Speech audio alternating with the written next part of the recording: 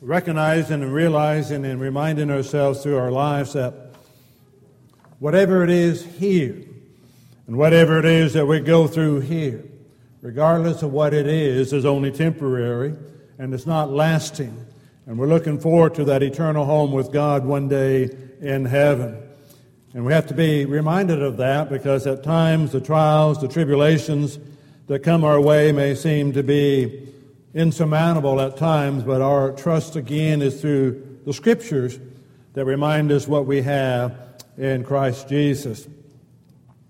Paul, in writing to the Corinthians, will be over in chapter 15 after a while, but want to look briefly a little bit at what we find in 1 Corinthians. And there is a need for us to be reminded of it at times because, again, these are individuals who face problems and trials the same as we do. They had problems that they faced in the congregation, they faced as individuals that needed to be addressed, and at times they were. But one thing that we need to be reminded as you look at the Corinthian letter is in that first chapter and in verse 2, and 3 and a little bit following. To the church of God, which is at Corinth, to those who are sanctified in Christ Jesus, called to be saints, with all who in every place call on the name of Jesus Christ our Lord, both theirs and ours.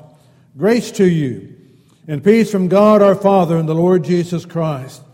I thank my God always concerning you for the grace of God which was given to you by Christ Jesus. As you read the rest of the letter, you need to go back and reread the first part of the letter to remind you as to who it is that Paul is addressing. He's addressing saints. And as you go through, even in the first chapter and going into the second chapter and a little bit into the third chapter, you find out that they were having problems that needed to be addressed. You even get into chapter 5, they have a problem of immorality in the congregation that needed to be addressed. You go into chapter 6, they're going to law with one another. You go into 7 and 8, and they have problems. And 9 and 10, and just all the way through. You get in chapter 11, they're having problems. But through it all, Paul addressed them as the church of God, trying to remind them as to who they are. We're human beings. We struggle, we strive. But it's the reminder to us that we are the church of God. And that we have been sanctified. We've been set apart by Christ Jesus. And we're called to be saints. Called to be holy. Called to be set apart to serve God, to be found pleasing in His sight. The reminder for the Corinthians, it comes down for us today as well, of reminding ourselves we're His. We need to work together. We need to stay together. We need to be those who God has called us to be, His saints. As we get over into chapter 15, starting there in verse 50, reminding them again, now this I say, brethren, that flesh and blood cannot inherit the kingdom of God, nor does corruption inherit incorruption. But I tell you a mystery. We shall not all sleep, but we shall all be changed in a moment, in the twinkling of an eye, at the last trumpet. For the trumpet will sound, and the dead will be raised incorruptible, and we shall be changed. For this corruptible must put on incorruption, and this mortal must put on immortality. So when this corruptible has put on incorruption, and this mortal has put on immortality, then shall be brought to pass the saying which is written, death is swallowed up in victory. O death, where is your sting? O Hades, where is your victory? The sting of death is sin, and the strength of sin is the law. But thanks be to God, who gives us the victory through our Lord Jesus Christ. Therefore, my beloved brethren, be steadfast, immovable, always abounding in the work of the Lord, knowing that your labor is not in vain in the Lord. That reminder to us of remaining steadfast in a world that attacks, where Satan continues to hurl his accusations and his charges and to try to destroy from within those that are God's people.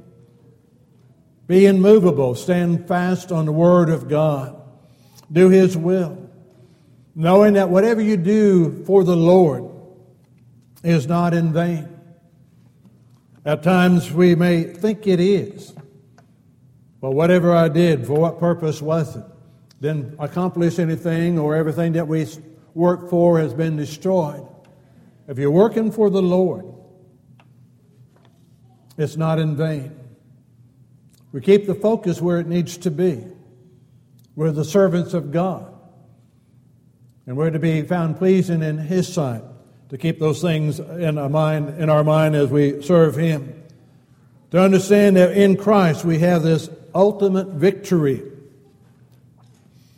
And again, you can go back to the first part of chapter 15 and read of the challenge that is there for understanding this Jesus, who He is and what He's done.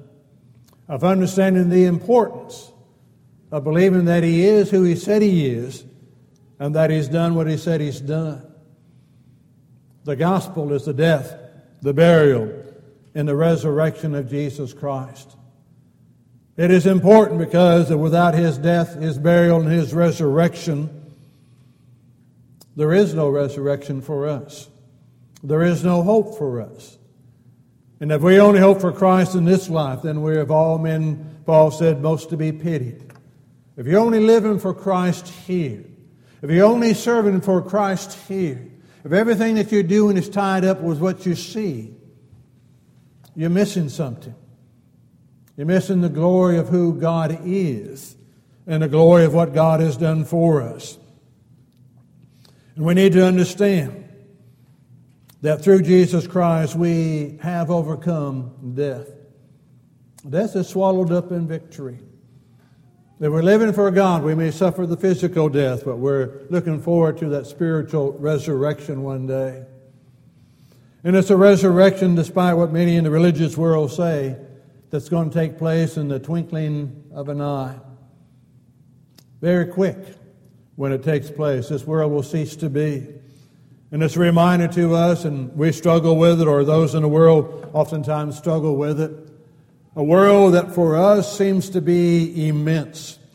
A world for us that seems to be always here and has always been. But we're reminded from Genesis 1:1, it has not been. In the beginning, God created the heavens and the earth. So it had a beginning. And it is logical that it will have an end when God so desires that to be the case. And all that we have seen and all that we see will be burned up. And for us to be reminded of that in the life that we live.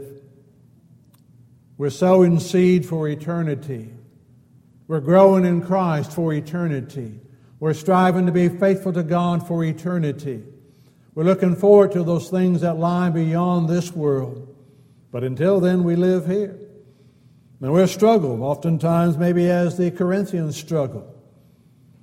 Because Satan's always at work. And ours is to work beyond that and to see what it is that he has. We understand that anything that we see has no permanence to it. The physical body, the physical world in which we see. And it's hard for us at times, again, to picture the spiritual body that we are composed of. Because we still look with a physical eye. We still draw conclusions with the physical eye about one another and what we see and what we perceive. And we need to be reminded that there's a spiritual body to which we belong, which Christ is the head. It's that spiritual body of which Paul would remind us in 1 Corinthians 12 down around verse 18. A spiritual body where God has placed us in the body where it pleases Him. And at times we need to ponder on that. You know, what's our purpose? What's our value? Where do we place? Where do we serve? What's involved in this life that we live? But of understanding whatever it is, God is the one who has placed us in the body. And so we are to be used and to serve where we are. Trusting again the principle that He gave of the parable of the talents. That if we use what we have been given, it will be multiplied. And as it's multiplied, we may be moved to a different part of the body. We may be moved to a different location or to another spiritual body of God someplace else. We see that happen all the time. It continues to take place. But it's our reminder to us that ours is a temporary journey through this life. What we see, what we do, will have its impact here. It will have its impact on eternity. But it's that impact on eternity that we want to stress in a life that we live. There's a victory, and we need to be ready for that victory that may come. It's been said that he is no fool who gives up what he cannot keep in order to gain that which is eternal. No problem to give up what you cannot keep. People will fight to keep things, and they do not. We live in a world, again, just look around and see. We live in a world that wants peace, they say. We live in a world that wants to be able to live a life free of persecution, we say. And when it comes, then we worry about it or struggle over it. But everything we see in the physical realm is one day going to be gone. That's what Paul is telling the Corinthians. Put your faith, your hope in God. Serve Him. Be not moved away from that. Regardless of what Satan tries to do, we need to be convinced that God is, and that there is an ultimate victory for those that are faithful to God. And to recognize that we do indeed have a loving family. Again, Paul, as he's writing to the Corinthians in that first letter, again in chapter 1, just spend some time looking at it. Verse 2 and following, of who we are, the church of God, sanctified in Christ, called to be saints, with those in every place who call on the name of our Lord Jesus Christ, grace to us, peace from God our Father and the Lord Jesus Christ. Sometimes we need to spend a little time on that peace that God gives. Understand who He is. Understand what He did for you as an individual. Understand the care and the watch that He has over you as you live here in this physical world. I thank my God always concerning you for the grace of God which was given to you by Christ Jesus, that you be enriched in everything by Him, in all utterance and all knowledge, even as the testimony of Christ was confirmed in you, that so that you may come short in no gift, eagerly waiting for the revelation of our Lord Jesus Christ. They had the spiritual gifts there, but the talents that He gives. But we're eagerly waiting to receive that eternal gift. That's why we sing songs. But there's a mention just over the hilltop. I'm looking for that mention, that one day that will be ours. And understand, again, as we look at our life, sometimes we've used, or I've heard individuals use the expression, I just want to get inside the gate. I just barely want to get inside. That's all I'm looking forward to. I don't have to have the full interest to it. No one goes into heaven by the skin of their teeth. They go in by the full grace of God, who has called them to be His children. And Peter would tell us in 1 Peter chapter, the second letter of Peter, and verses 1 through and 5 through following, of what we call the Christian graces. But it goes on to tell us that that way to heaven will be abundantly supplied unto you who are striving to be God-like in the life that you live. Add into these graces and growing as God would have us to grow. The way is abundantly supplied for us. We have that hope. We have a loving family. Every once in a while when Bill White's able to be here, he reminds me of that fact. He says, we need to look around one another. We need to see each other. And we need to see, do I really want to spend, or do I realize that we will spend eternity together? Although you cannot spend eternity. There is no end to it. But that we will eternally be with God. How much do we cherish each other here? How much do we value the friendship, the brotherhood, the family that is here? That we would continually want to be a part of that, so that indeed one time that we could have that fellowship with Him. To know that as we serve God, as Paul is writing to the Corinthians, he keeps bringing them back to a basic foundation.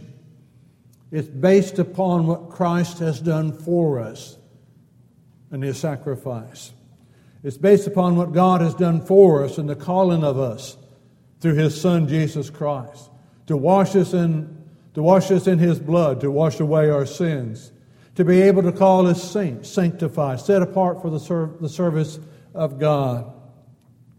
That we have a solid foundation. It's not based on us individually. It's not based on what we do individually, if you will.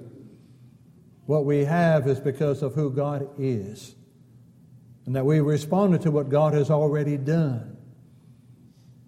And that what He wants to do for those that we reach out to and trying to encourage them to be also a part of the family of God. Go back to the first part of chapter 15 of 1 Corinthians.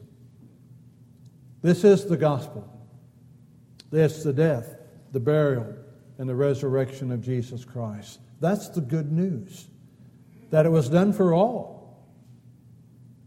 And all have that opportunity. The sad news is not all will accept it. Sad news is those who have accepted it sometimes will then be willing to forfeit it in light of what they see here. And ours is to keep the focus. Be steadfast, unmovable. Enjoy this solid and stable foundation that we have. And let Satan not move you away from what we have in God. It's amazing how he can do that. It's amazing as we watch family grow, and see children as they begin to grow and mature along the way. For those of us who, be blessed by having a large family, sometimes we might not consider it being a blessing of having a large family. But those who have, understand as you were growing up of the joy that was involved in that. Loved hearing the Sanchez family talk about making the trip down to Mexico every once in a while in the vehicle and the number that they had in the vehicle. And to hear what was going on that way. And Brother Sanchez, who, as I and some others do, when you traveled until you needed gas. And then you stopped, you got gas, took care of every other business that needed to be taken care of. You got back in the car and you went on until the next time you needed gas. And that was just part of how they traveled. But not always interesting. There was 8 of us and Mom and Dad, and we have 10 people in the car, and not designed to hold that many people. Long before the days of seatbelts and those requirements, you're touching me. You're in my space. Whatever else was involved. But then as you grow, you've learned to love each other. And you learn to cherish each other. And then there's a bond there because you've worked through some problems. You learn to stay together. And that's the way it is to be spiritually as well. We're all at one level or another of growth, one level or another of maturity. Babes, children, young adults, older adults, wherever that may be. And we learn to work with each other, and we find that as we do stay together, that opportunities to work through problems will be taken care of. Again, Paul addressing the Corinthians. Again, as you read that first letter, it's amazing to me, him knowing all of what they were facing. It's been reported to me by the house of Chloe.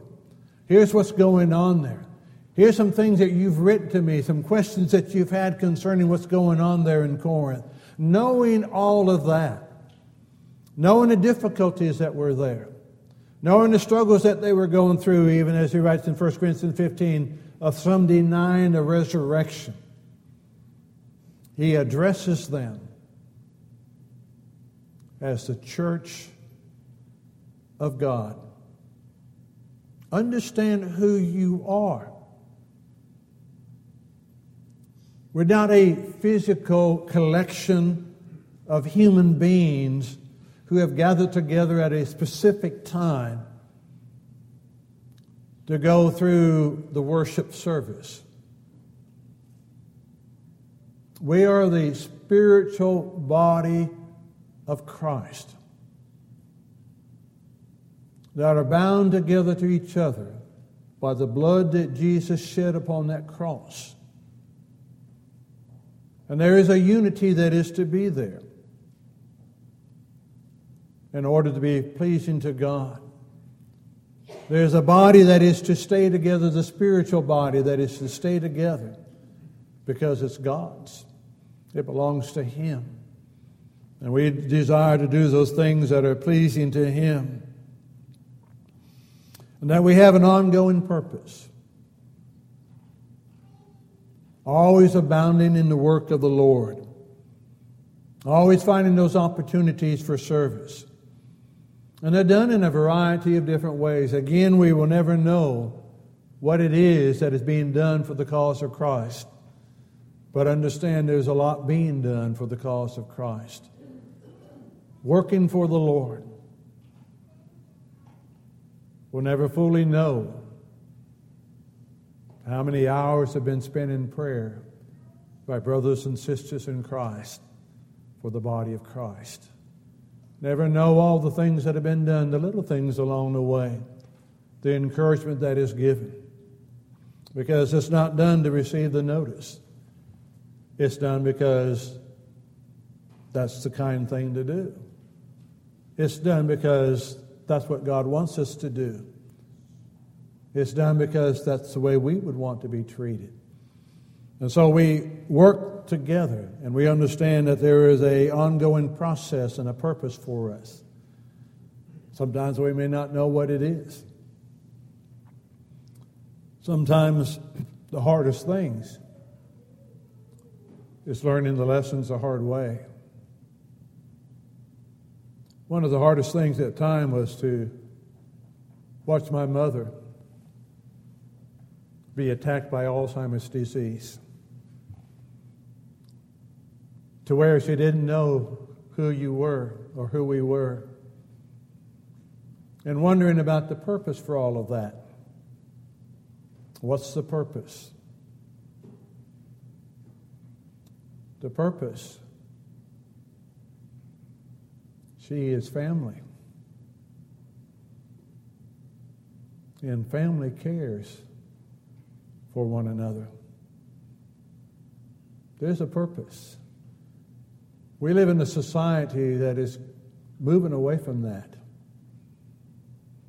We already know that to be true.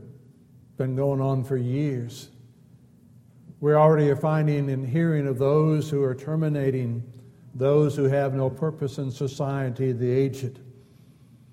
We've already expressed our purpose that babies are not of importance until at least they're born. And any time before that, that can be terminated. We're moving towards the time, and it's not that far off, more than likely, as things continue to go their way they are, that there'll be a time limit or a grace period given to those having children. You've got 3 years to determine whether you want that child or not. Where does that come from? Where is the compassion? Where is the understanding that we're not on our own, that we do need each other, that we are dependent upon each other, and to know that, above all, God cares for every soul that is here. God's desire, because He sent His Son, is that every soul would have an opportunity to hear and to respond to that message of salvation. To know and to realize that we live and we serve, we encourage one another, we uphold one another, because there is a sure reward for those that are faithful. Always abounding in the work of the Lord, knowing that your labor is not in vain in the Lord. It does not matter whether any human being understands what you've done. Doesn't matter if any human being understands or sees what you do. God knows. And God cares. And God watches over His people. God sustains them, strengthens them. Because without Him, where would we be? Without Him, what would we be doing? But the things that the world does, who have no hope and who have no purpose to life. Sad commentary again on our society is to read about or hear about the increase in the number of teenagers who are making suicide pacts, promising to kill themselves at one time or another. Where's the hope? They don't see any hope. They've seen none expressed. They've seen no compassion expressed. We're reminded that again, the church is like a city set on a hill whose light cannot be hidden. A city that's set on a hill, one that you can see at a great distance. A city that is set on a hill that reminds you that those that are in the darkness can see the city from a greater distance than you as the city and you as the light can see into the darkness. There's more people watching you than you realize. You look out in the darkness, you do not see them, but they're watching. Get reminded of that periodically, and when we first got here, Bill White reminded me of that as well. He said, if you get over in Dallas, and you're over there in the evening time, and you get ready to come home, and you cannot remember which way you go, he said, look for the towers. Just look for the towers. Head for those towers. You can see those a great distance. And you just follow the towers. You ever watch those towers and come down Lake Ridge Road? You see those towers, and as you're driving down, you know, they're way over here, and you're headed this way. And you know, if you've done it, you know if you stay on the road, what's going to happen. You're going to pass the towers on this side. You just head that direction and stay on the path or on the road, and you will reach your destination. Do we have our focus where it needs to be? Is it on God? Is it on heaven? Is it on eternity with Him? I've got a mansion just over the hilltop. Am I moving in that direction? Am I listening to the words of the invitation song? the sweet, sweet will of God. How precious indeed is it, that sweet will that He has to offer to us. Will we listen to His will? Will we make the surrender in our life? Will we seek His will in all that we do? It may be to become a Christian, it may be to renew that life in Christ Jesus again.